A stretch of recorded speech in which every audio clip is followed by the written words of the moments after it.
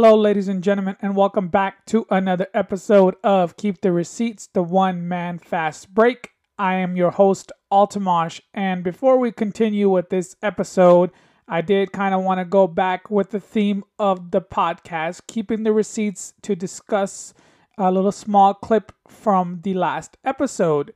So here it is. This is under the assumption that the Celtics will take care of business tonight, which I expect them to. I really think it might be a blowout. I think the Warriors might lose by like double digits tonight to the Celtics. And then the biggest game of the series to me is going to be Game 4. Assuming everything plays out like I expect, the biggest game of the series is going to be Game 4. Can the Warriors tie that series up, make it 2-2? And now we are back to the current episode. Not to toot my own horn, but just a little bit, I guess. As I predicted, the series was going to be, the Celtics were going to win Game 3 pretty handily, which they did, and the biggest game of the series was going to be Game 4. The reason for that is I felt the Celtics were going to take care of business, and the entire series was going to hinge on Game 4. If the Celtics go up 3-1, I think the series is over in 6. Now, I really think there's a chance the series is going to go to 7 games, which as a fan of the NBA, I have to be really excited for. I'm hoping no team wins the next 2 games because the way the series has gone and the way the playoffs have gone for both teams is they haven't lost back-to-back games. So, and obviously the same still applies. They've alternated victories in the first 4 games, and I hope that's the case until Game 7 and may the best team win.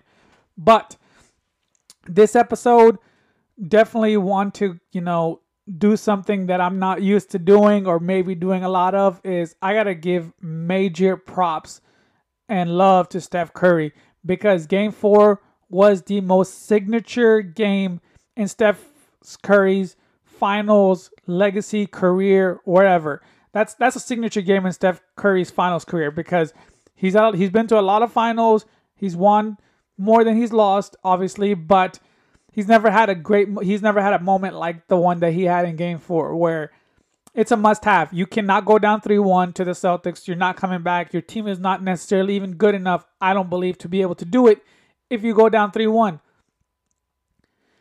On the road, in Boston, the Garden, the Aura, the championships, the whole thing.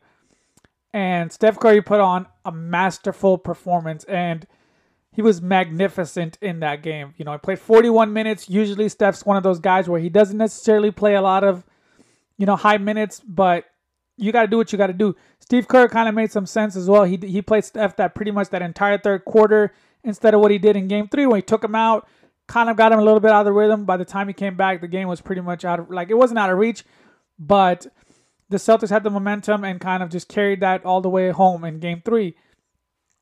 But Steph played amazing. He played 41 minutes, like I said, 14 of 26, 53% from the field, 50% from the three-point line, and then he was 8 of 9 from the free throw line. We know he's deadly as they come, the greatest free throw shooter ever, the greatest three-point shooter, the greatest shooter the game has ever seen.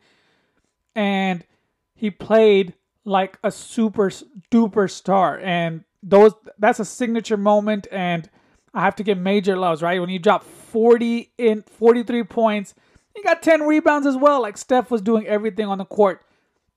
And to me, the biggest thing in the game was that I felt like anytime Boston got any momentum in the game was kind of nip and tuck, right? Nobody really got a big lead, and it was back and forth, unlike the previous 3 games where one team got a big lead, the other team came back, vice versa, or whatever. It was like very big runs in all 3 games.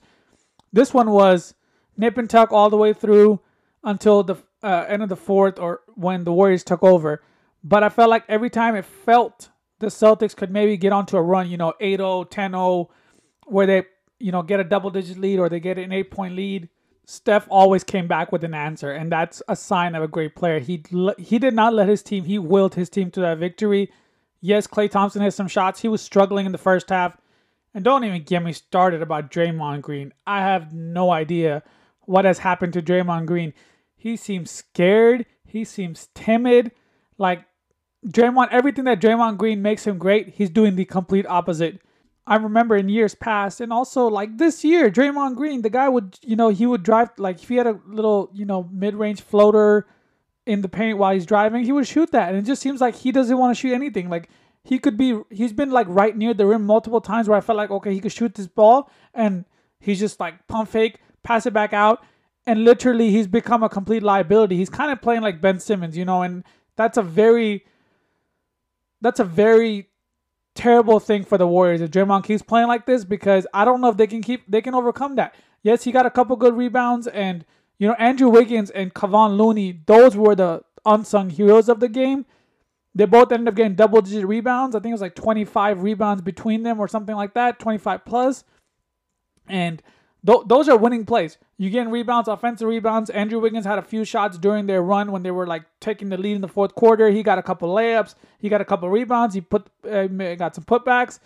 And when it felt like maybe the Celtics were going to get a little momentum going and maybe, get a 5-7 point lead, Andrew Wiggins layup, Andrew Wiggins putback, those things. Obviously, Klay Thompson came. He hit that big three from the top of the key when he was struggling the entire game. And the Warriors came in and did what they do. They stole home court advantage back. And now it's a best of three. As a fan of the NBA, I love to see it. But I wanted to make this episode strictly about Steph Curry and how great he was, because the moment asked for him to be great, and he did deliver in a great way. And like, one thing I don't want is people be like, oh, the Warriors aren't good, and he's like, the Warriors have good players, and all of them play it apart. And this is always my like point to everything, is like, it's always been a team game. It doesn't matter if Andrew Wiggins doesn't get those rebounds, if Kevon Looney does not get those offensive rebounds, Steph could have 45 and they're still going to lose, because those critical plays are just as valuable as Steph's threes that he was hitting. And he was hitting a lot of them, and he was hitting them at a high clip. And Steph's been amazing. Like, everybody knows he's going to shoot the ball. Everybody knows the defense is stacked to stop him. And like, Jason Tatum said, I promise we're not like, I think he was asked a question in terms of, hey, what do you do to stop Steph Curry? And like, Jason Tatum was like, I promise you we're trying our best to stop him, right? And that's kind of the sign of the greatest players that's ever played the game. Steph, whoever, LeBron, whatever you just want to name, Kevin Durant, whoever. That's the sign of the greats of the greats, is who's going to shoot it. You know what they want to do. You still can't stop him from doing that. And the Celtics made some mistakes too, where they were playing some drop coverage for some odd reason on Steph, when I'm like, dude, just double team. Like, he should be automatic trap every single time. I felt like sometimes Robert Williams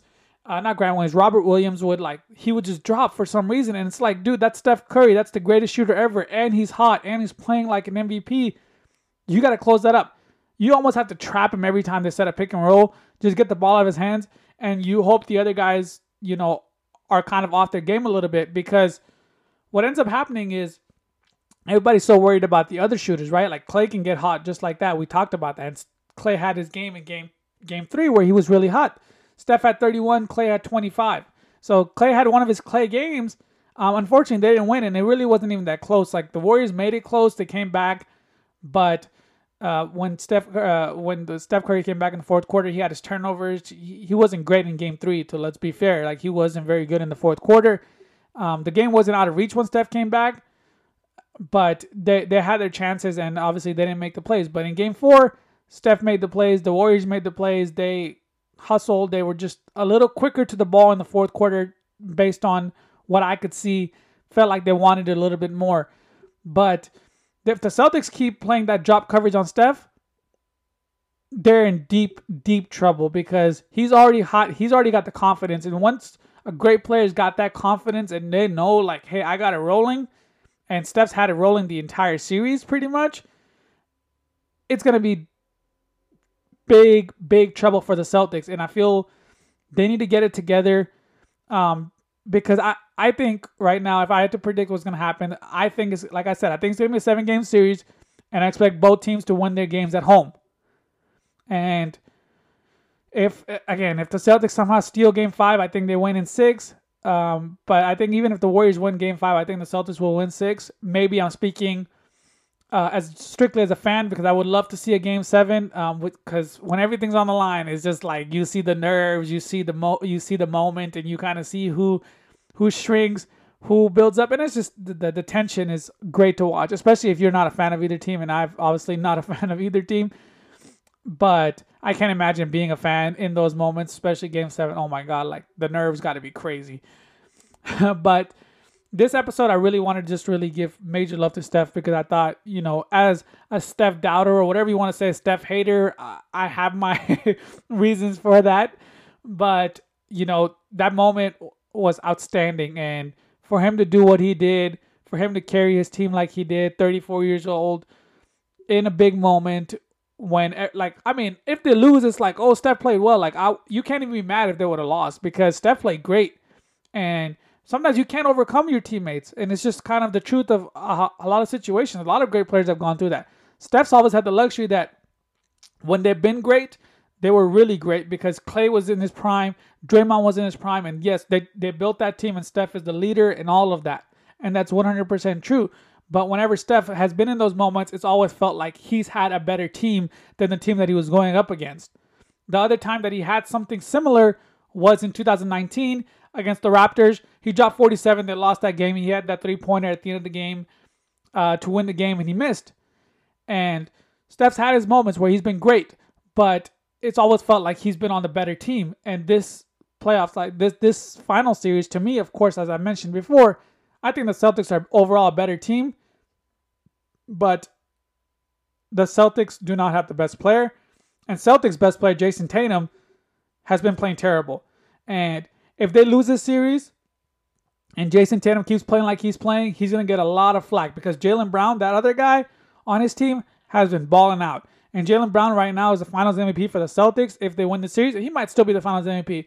And obviously, Jason Tatum has he has three, at the most 3 games to prove why he's at that borderline cusp of a superstar. And he's got to play like that for the next he needs to play that out of 2 out of 3 games if they want to win the title. Because if he keeps playing like he's playing, the Celtics are going to lose. And you can't overcome that. As a team, you can't overcome your best player or your second best player. Right now in the series, he's definitely like the second or third best player. I think Al Horford's playing better than him. You could even argue a little bit Marcus Smart's playing better than him. And Jason Tatum, talent-wise, should be the best player, but he has not been playing like that. He's been struggling mightily from the field, from the three-point line. And it's gonna be really bad for Jason Tatum if they lose this series and he continues to struggle. Now, if he plays well and they lose, okay, that's just kind of sometimes that's just kind of how the cookie crumbles, so it's no big deal. But Jason Tatum needs to get his act together. He's kind of like the reason the Celtics aren't winning these games because I feel like the talent gap is much bigger in the favor of the Celtics, but their best players ain't playing like that. And Steph Curry being the best player in the entire series has closed that gap of talent that I think that is there. Now, some people might not see that, but I really think that the talent gap is substantial enough that the Celtics should have won the series in 6. Now, I don't know if they're going to because going back to Golden State, going back to San Francisco for Game 5, which is tomorrow night, it's really tough to see them winning in Golden State. But they've always been resilient, and again, they haven't lost a game once. They haven't lost back-to-back games in the playoffs. So history says that they're going to win in Game 5. But then history says the Warriors are going to win Game 6, and then we're back to Game 7, which I would love to see a Game 7, and I'm hoping that's what we get as a fan of the game, as a fan of just, history. You want to see Game 7s, finals, everything on the line. But this will conclude this week's episode. This episode, I will try to get one out for a preview of Game 5 and kind of where I see things going. But I would love to see the series going to 7, and that's kind of been like my main point. But this episode, after all the little bit hating that I do on Steph and the Warriors, I have to give love where love is due, and the guy just balled out. And there's nothing you can say about that. That was an amazing game, and that you gotta give props. And I can't be a hater forever. When you go out there and prove it, kind of similar to the Giannis thing. When you go out there and you finally do it, like, dude, major love to you. So this will conclude this episode. Thank you guys so much for listening. And on that note, I'm out.